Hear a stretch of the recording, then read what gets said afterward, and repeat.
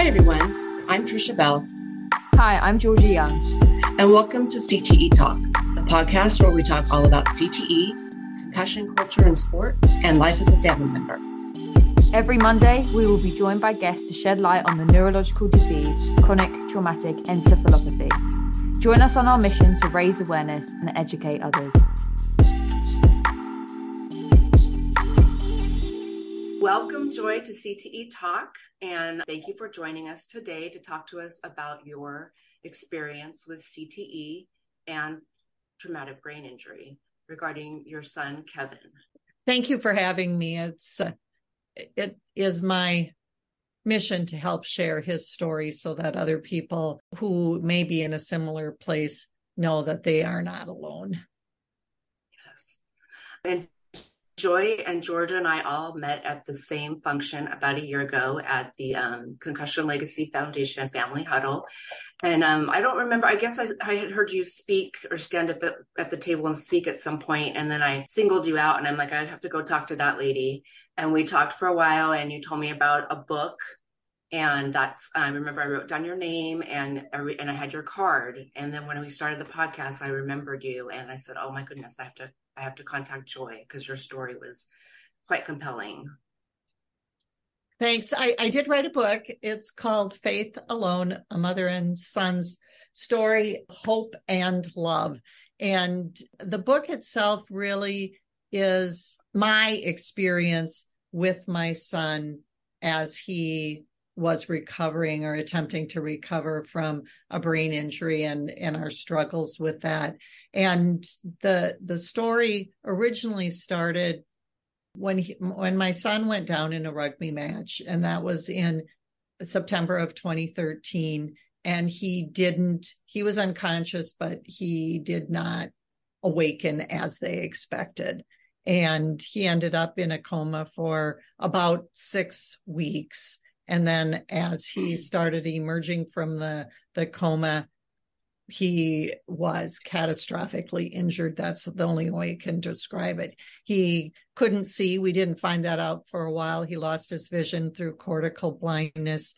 He wasn't paralyzed, but walking was incredibly difficult for him. The motor control, he had to relearn and start over. He had very short memory. And I mean, the doctors called it early onset dementia. And so to me, it looked a lot like Alzheimer's people look, but he was only in his early 30s at the time. And so I was spending much time with him, I was creating posts on a site called Caring Bridge, where our family spread out all over the United States. And as a young man who'd been in the military, his friends were all over the United States and other countries as well. So I did daily posts on him and what was going on in his life and how we were reacting. As time passed, my son did pass away, and that's part of the CTE story. But the Caring Bridge posts, many people encouraged me to write a book about my story and use those posts as the framework. So ultimately, in 2018, he passed away in 2017. In 2018, I decided that I needed to write down my memories of my son before I lost them myself, because our memories are imperfect. So I started using the Caring Bridge posts and interfacing some of my memories of him. And of course, it could have been a super long book, so I had to cut it down a little bit. The other impetus was my parents, who are in their 90s now, and they encouraged me to write this book, as parents encourage their kids. It doesn't matter how old you are, your parents still have their ideas. And as they were getting older, I thought, I want to get this done before they are gone from this world as well. So that's kind of the background of how the book came to be. Mm-hmm. And how long was your son suffering with the symptoms from his injury before he sadly passed away? Well, when he was in the military, and he had 3 tours of duty, he was in Kosovo originally, the UN peacekeeping force. And then in 2005, he was deployed to Iraq. And it was a really long deployment. The whole deployment, including the preparation of and everything, was almost 2 years long. He was boots on ground in Iraq for 13 months. When he came back from that in 2007, we were already seeing some impacts of war. And that was, as his family, we thought that happens in war. He saw terrible things. He was a part of many conflicts and was in combat. And so we wrote it off as like PTSD type things. Then he went for a third deployment, which was from 2011 to 2012 back to Iraq. And that deployment, things started falling apart about halfway through that deployment, where he called his sister, and the comments to her frightened her, and she thought that he was suicidal. He was really talking about never returning, and to make sure everybody knew that he loved them, but he wouldn't be coming back. And she called me, and I called the chaplain, and the chaplain found him. They had a hard time finding where he was, of course, because he was in combat. And when they did find him, they evaluated him, sent him through Germany to William Beaumont Hospital and the Warrior Transition Unit down in El Paso, Texas. So all of that had happened before the rugby accident. So in the fall of 2013, about a month, it was the 11th month since he had gotten his honorable discharge, he had the rugby accident. So from the rugby accident till the point that he passed away was 3 years and 4 months. And during those 3 years and 4 months, we worked really hard to rehabilitate him. And I was a special ed director. I was a teacher. I saw kids with brain injuries. I saw kids who had neurological differences. And the hospital information was, if you have a concussion and you have a brain injury, you can rehabilitate, but after about a year, you will have what you have. So my goal was to work with him as hard as we could to recover as much of his functioning as possible. And he really worked hard on that. But the difference was, he would work, he would regain a skill, and then some months later, not long, because it was really accelerating fast, he would lose it all over and start all over again. And that was what we saw during that 3 years and 4 months. Mm-hmm. And in his discharge, after his discharge, did them suicidal thoughts dissipate at all? Or was that something that you had to support him with and he dealt with for a period of time?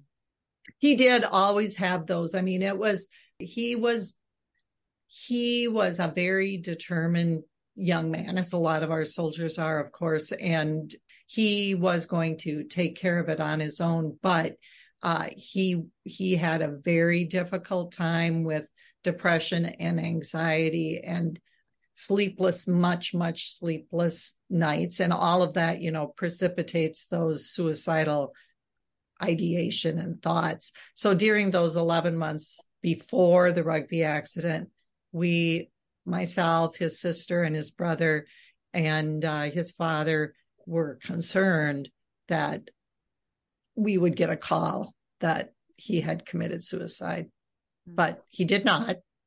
And when he decided to join the rugby team, we were all actually pretty excited that spring, because at least he was out doing something with his brothers, and a lot of them are ex-military as well. And, he was enjoying it, it seemed like, but he was very high risk looking for situations where he would get the adrenaline rush of playing a sport like that.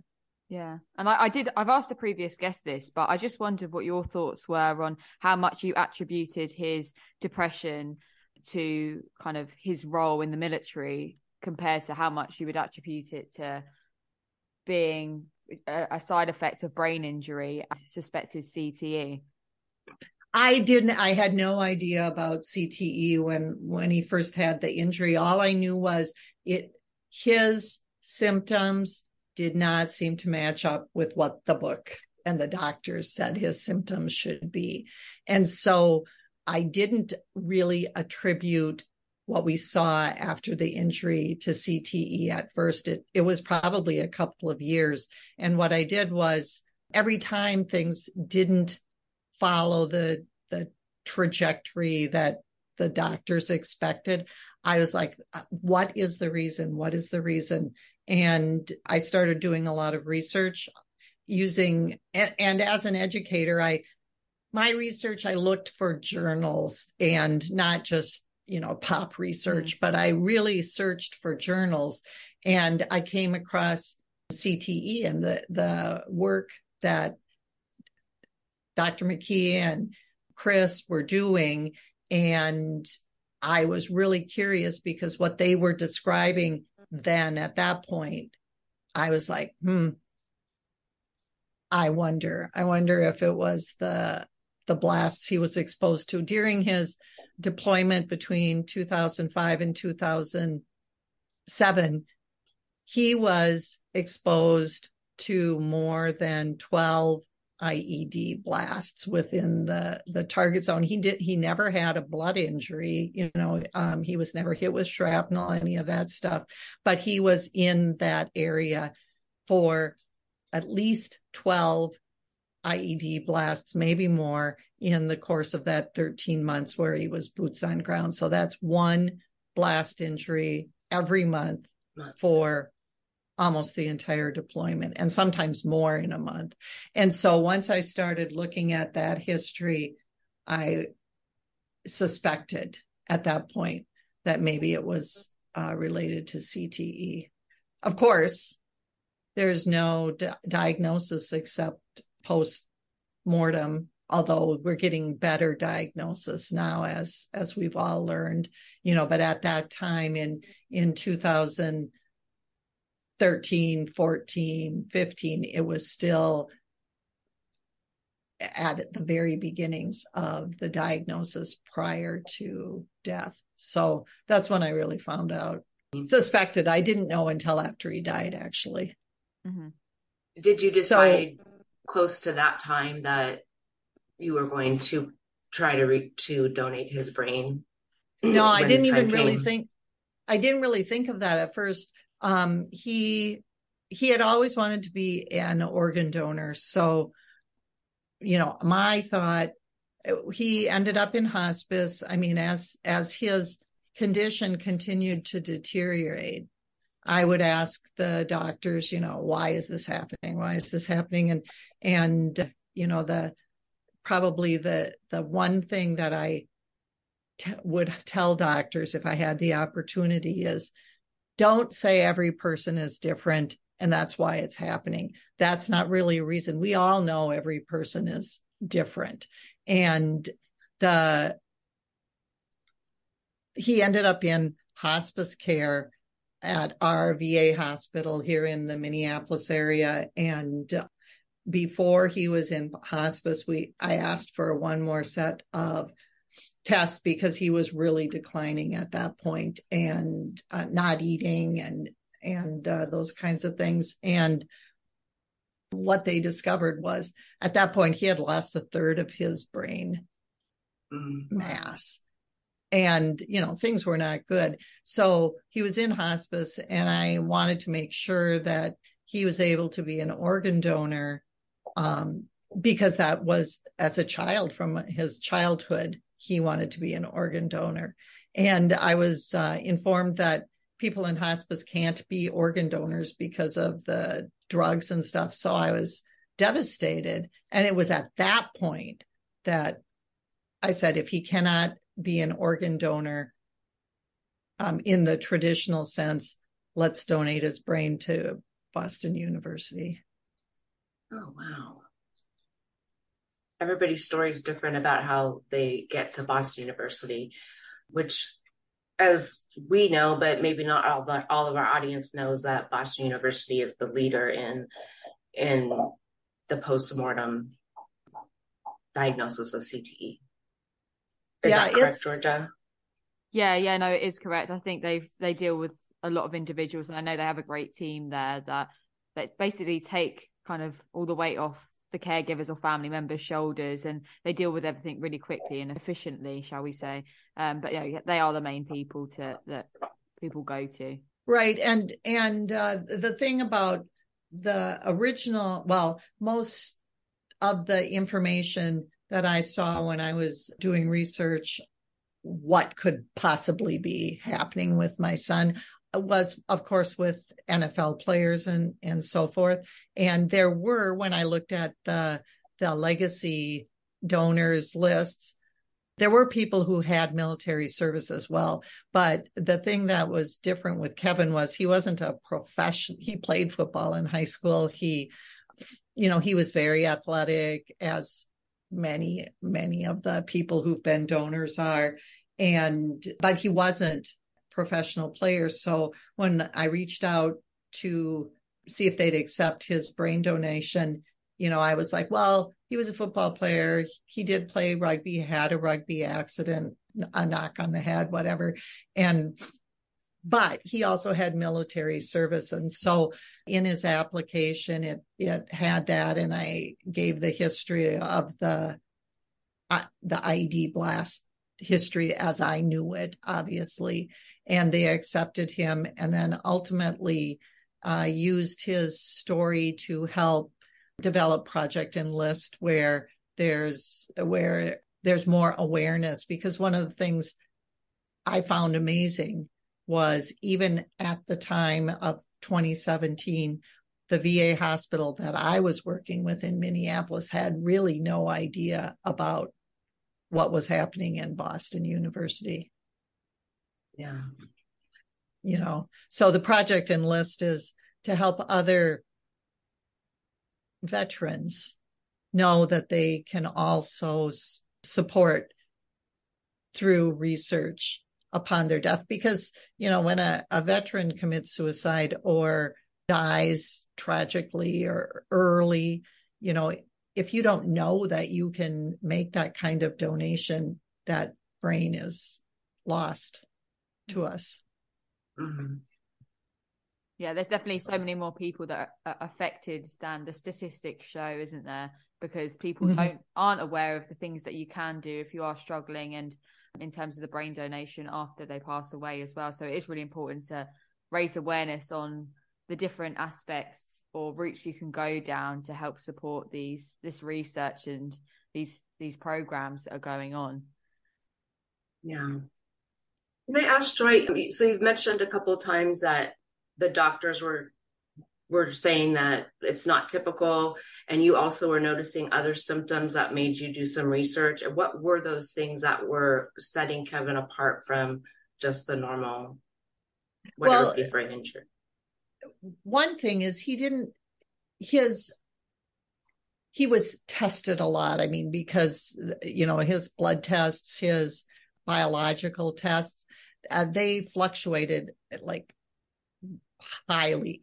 So sometimes he'd be right on, sometimes he'd be super high, like dangerously high in certain areas. Sometimes he'd be dangerously low, wild fluctuation that we have so far. And I looked at that as a former educator and someone who just is interested in the research.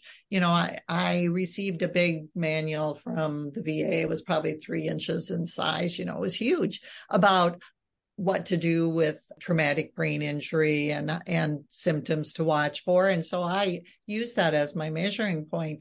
And every time he was so wildly fluctuating, I would ask about that, because the common research is brain injury, do what you can to rehabilitate, It won't get much better after about a year, and it won't get much worse. It will sustain. And so my question was, in all of these things, cortical blindness, the biological responses, the fact that he could learn and did learn. I mean, he could speak off every medication that he had by its scientific name, not by its common name. He could do that. And then 3 months later, he couldn't. So why was that happening? The research that I learned as an educator was you can rewire your brain, right? I mean, we've all heard that people don't use all of their brains. So even if there's a brain injury, you can reteach a skill and the pathways of your brain able to take over for the damaged area. And what I saw was, yes, he could rewire his brain, but then it would disappear. And why was that happening? Well, now what Boston is finding out, Boston University and the CTE and the other researchers are finding is the rewiring for someone with CTE, it's a degenerative condition, and the neurons continue to be damaged past injury. So, once I learned that, I was like, that is what it looks like to me too. Mm-hmm. And did your son live with you at the time? Was he always? No, he ended up in a group home. I was living alone at the time. All my other two kids were gone and working full time. And I could not, the system wasn't set up to get support in the home for me, like to even sleep at night. He needed someone with him 24/7. And I didn't have the resources to make that happen. So he was in a group home. I did leave my job about a year and a half after his injury. And I took early retirement. And even though he didn't live with me, I spent most of my days with him, either taking him to appointments or trying to give him experiences that he could do. For example, I took him to a veterans event that was near us, and there was a display there of all different kinds of weapons. And he had been in the infantry, and weapons were his thing. So remember, he has cortical blindness. He cannot see at all. And I brought him over to the booth in his wheelchair and asked the guy who was running the exhibit if he could handle the weapons, because I knew that was a part of his life, and I wanted to give him something that he could potentially remember. And he picked up the first weapon and described it, gave its name, said what it was used for, started taking it apart, and so the guy who was watching was like, wow. And we had another caregiver with us at that time to help me with all his cares. And that person was just flabbergasted that he could do that. And then he did it again and again and again, weapon after weapon.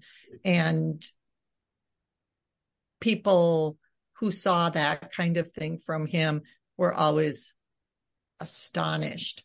But it just goes to prove that, the neurons, those particular neurons and those memory centers were not impacted like the frontal lobe or those kinds of things. They were more physically connected, which was, to me, another indication that this wasn't a concussion-based result. Yeah, I've heard that a lot, actually. A lot of people that I know that have suffered with dementia, they have their short-term memories completely shot in the fact that they can't remember anything they did 20 minutes ago. Yeah, they were caught, like, I don't know. So, for example, someone I knew was a typewriter when they were younger, and when they were suffering with dementia symptoms, they were caught like pretending to type on a typewriter. And apparently, I did some research on it, and your long-term memory source, it's like you were saying, Joy, that them neurons don't seem to be faulty, even with these conditions. And they go back to them that long-term data storage of what they used to do all them years ago. And that's why you see them repeating these behaviors again. So that is a really interesting aspect of it. I was just wondering, like, what was the point that you realized actually your son wasn't going to improve with his injury? It was about, well, I probably was later than my remaining son and my daughter. I think they both realized it earlier than I did, but I finally recognized it at his last 6 months of his life. And like I said, things were accelerating in that what took 3 months for him to lose is now taking weeks. And a lot of people have asked me, did he commit suicide? He did not commit suicide in the traditional sense of doing himself damage, like we see a lot of suicides. But did he decide that he was not going to go on with his life? Perhaps, and that really started about 6 months. Again, it was, he was refusing to eat. He was becoming more and more withdrawn. That the last 6 months of his life were awful to watch, in that unless I was there physically with him, making him do things, get up, move, he would spend the whole day in bed. And, that I think we see also, that's another sad outcome that we see with people. With CTE. There's a lot of isolation, withdrawal, wanting to be in dark rooms, suicidality, all of that. Yes. Sorry, Georgia, go ahead. I was about to say, I know obviously you mentioned that you had to take early retirement, but what other ways did this impact your personal life? Because I can imagine it was extremely overwhelming and difficult to deal with. Well, I think from anyone who is really working with a person that intensely, my kids would say there was hospital mom and then there was real mom. And, when I was working with him, it was easy for me to slip into my role as a educator, teacher, caregiver, and lose my role as a mom. And so Kevin was very astute, even though his short-term memory was horrible. I remember at one time, I would do all the things that the book said, like share your memories, show them things he couldn't see, but he could touch things, that were in his past. Do what you can to engage him. And one day he said to me, Mom, don't ask me if I remember, because I don't remember. And it just makes me sad that you keep asking me, and I feel like I'm disappointing you. And I thought, for a person who's in that condition, to hear that it broke my heart, So I lost a little bit. One of my experiences, I lost a little bit of who I was, and it took a while for me to regain that. I remember one time Kevin said, Mom, who are you dating? I was not married at the time. And I said, Kevin, I'm not dating anybody right now. I've got so much on my plate. I couldn't even possibly think of building a relationship with anybody else. And he said, that's okay, Mom, I'll help you find a good guy. I mean, so he did what he could to pull back Mom from where I had disappeared to, I guess. Wow. After the accident, the rugby accident, what was his mental capability besides, was he able to speak clearly and had all of that besides the short-term memory? And it was so amazing to people. He did speak clearly, and he, you have to weave in the Alzheimer's like things, in the short-term memory. But I remember one day that the speech therapist handed him a hairbrush and said, "What is this?" That's part of the cognitive testing. And he felt it and he said, "It's a brush. Use it in a sentence." He said, "The young lady brushed her beautiful long blonde hair." The speech therapist was shocked that his descriptive language was there, and the fact that in the moment he could have a conversation. I remember one time he was very into Japanese anime and Japanese culture, and he read reading was difficult to him, but he did read books, and he was reading a book about Ronins, and I found the book, and so I read the book and thought I'd talk to him about the book. And I said, "I'm reading this book and it's about Ronins." I said, "I don't even think I know what a Ronin is." And he gave me the exact correct description. He knew what it was and he could tell me. And so the mystery to me was that part was not as impaired as everything else,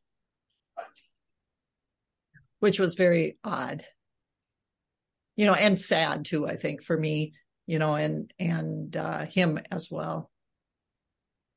Oh, we were talking about, doing things physically. The other thing that he could do is he could sing any song, and he was a good singer.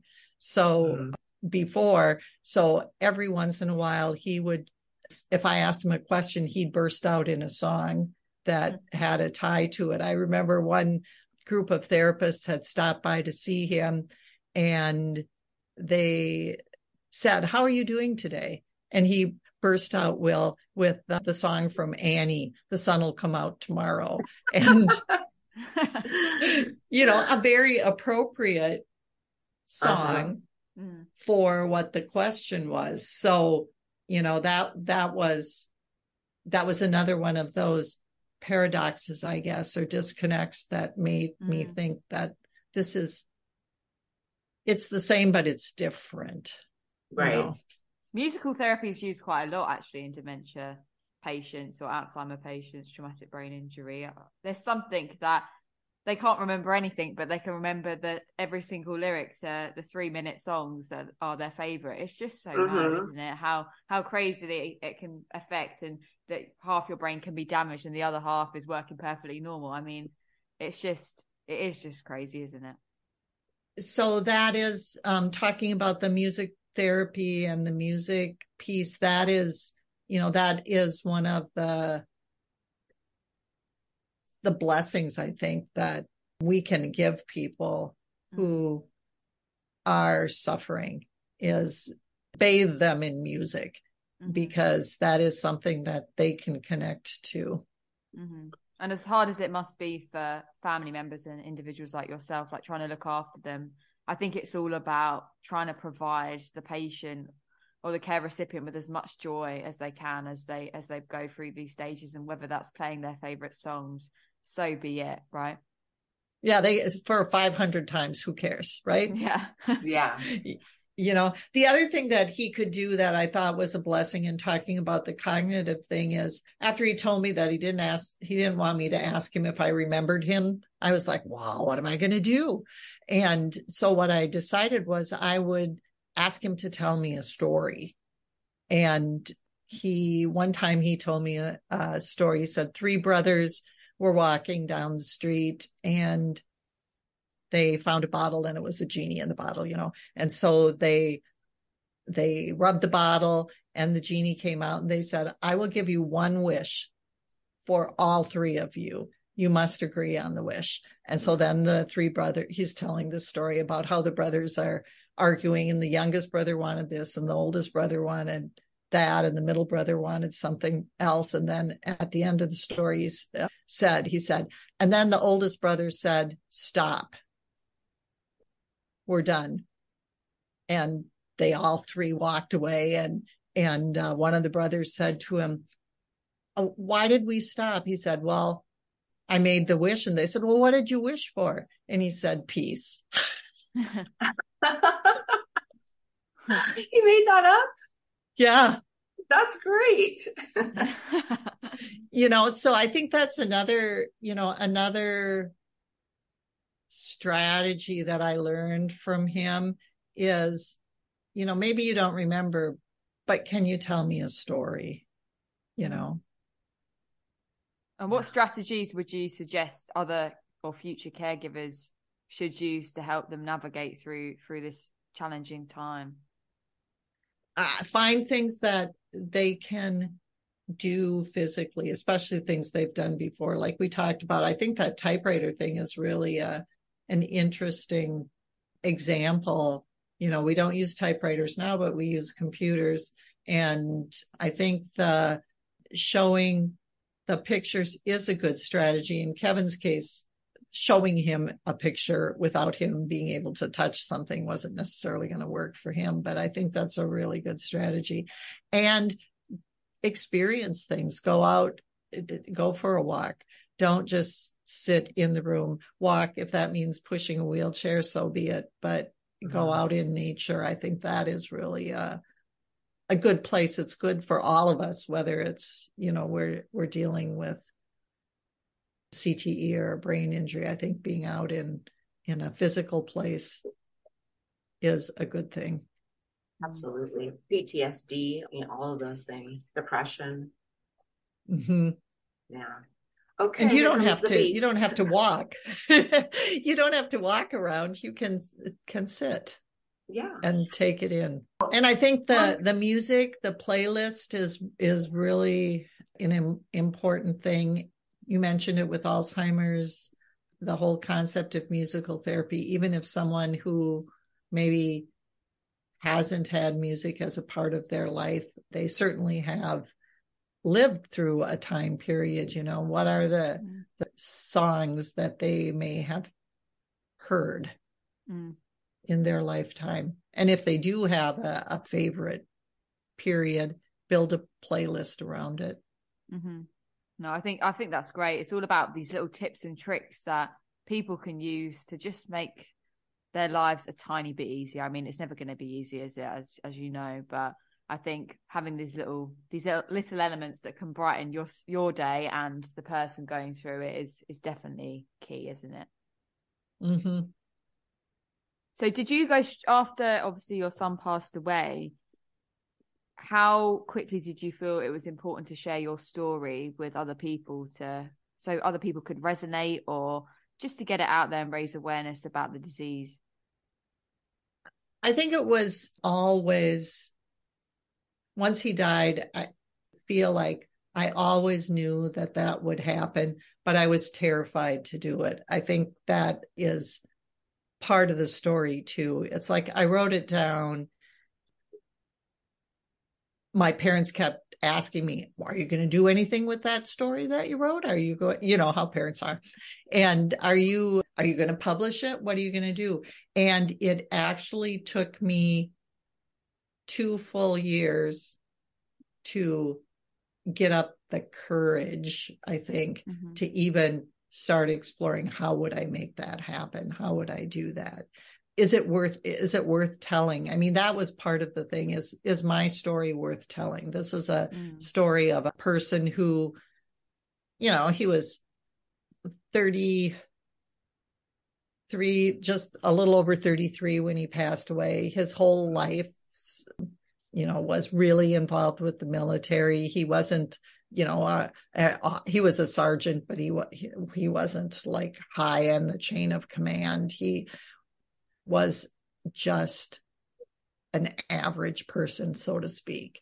And is his story and my story worth telling? And I think for me, I had to come to grips myself that it was a story worth telling. In fact, I read a lot. I like research. I listen to everybody else's story. And I was listening to a podcast, and it was an author. I don't even remember who it was, but the comment that really struck me was the stories of the everyday people those are the stories that we really need to make sure are told, because how many of us are everyday people compared to people who are of higher status or whatever? And I was like, okay.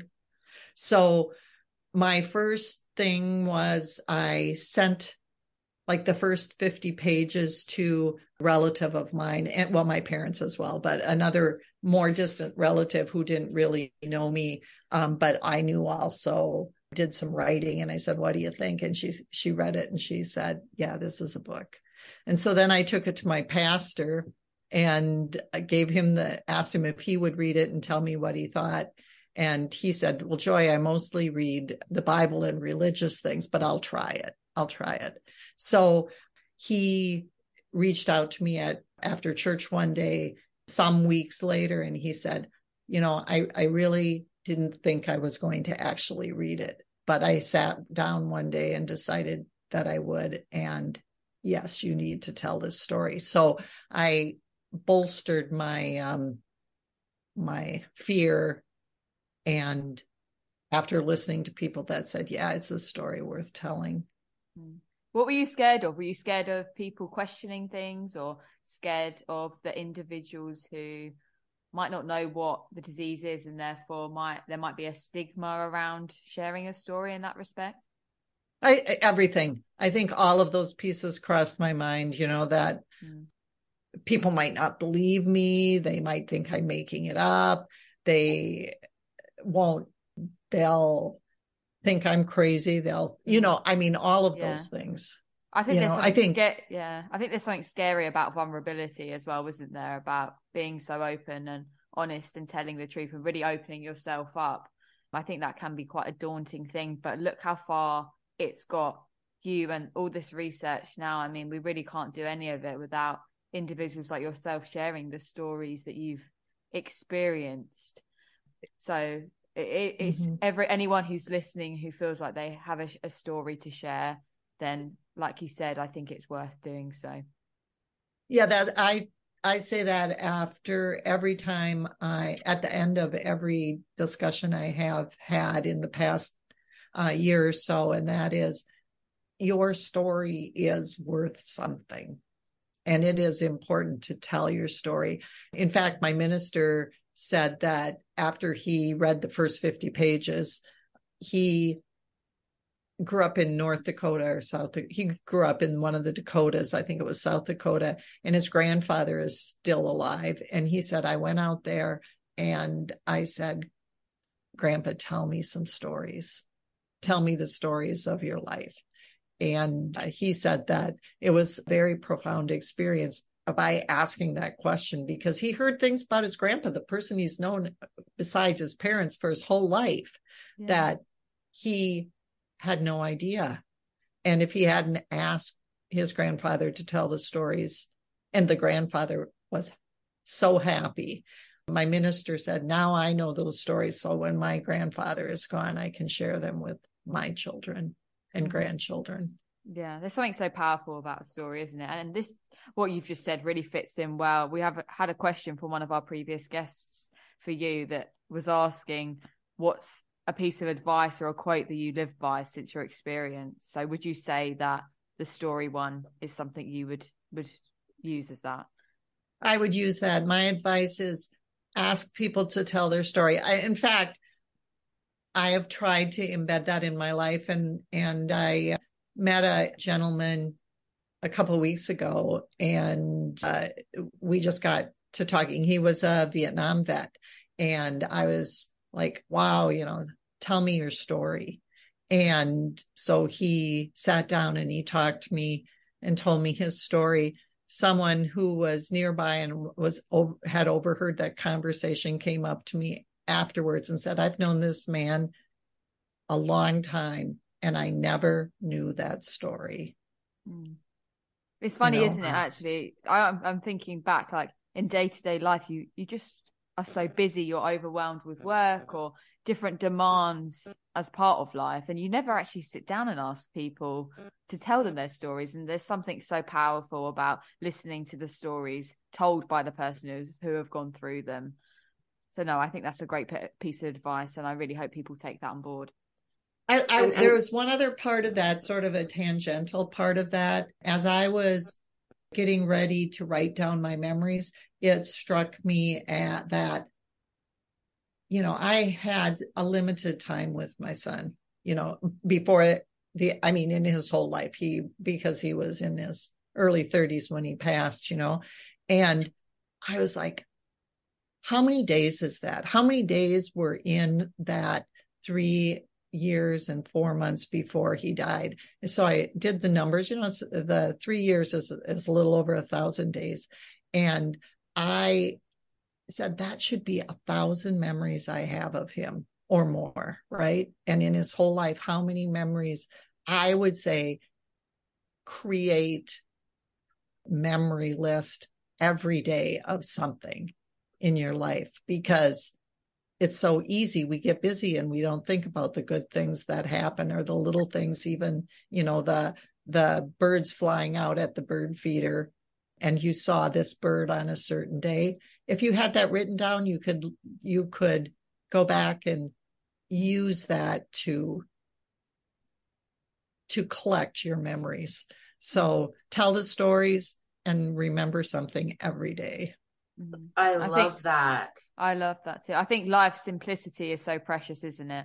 Mm-hmm. I think having them little memories a day, I think that's a great way to show gratitude, but also, like you said, use it as a source of reflection in times where you need it most. Mm-hmm. Yeah.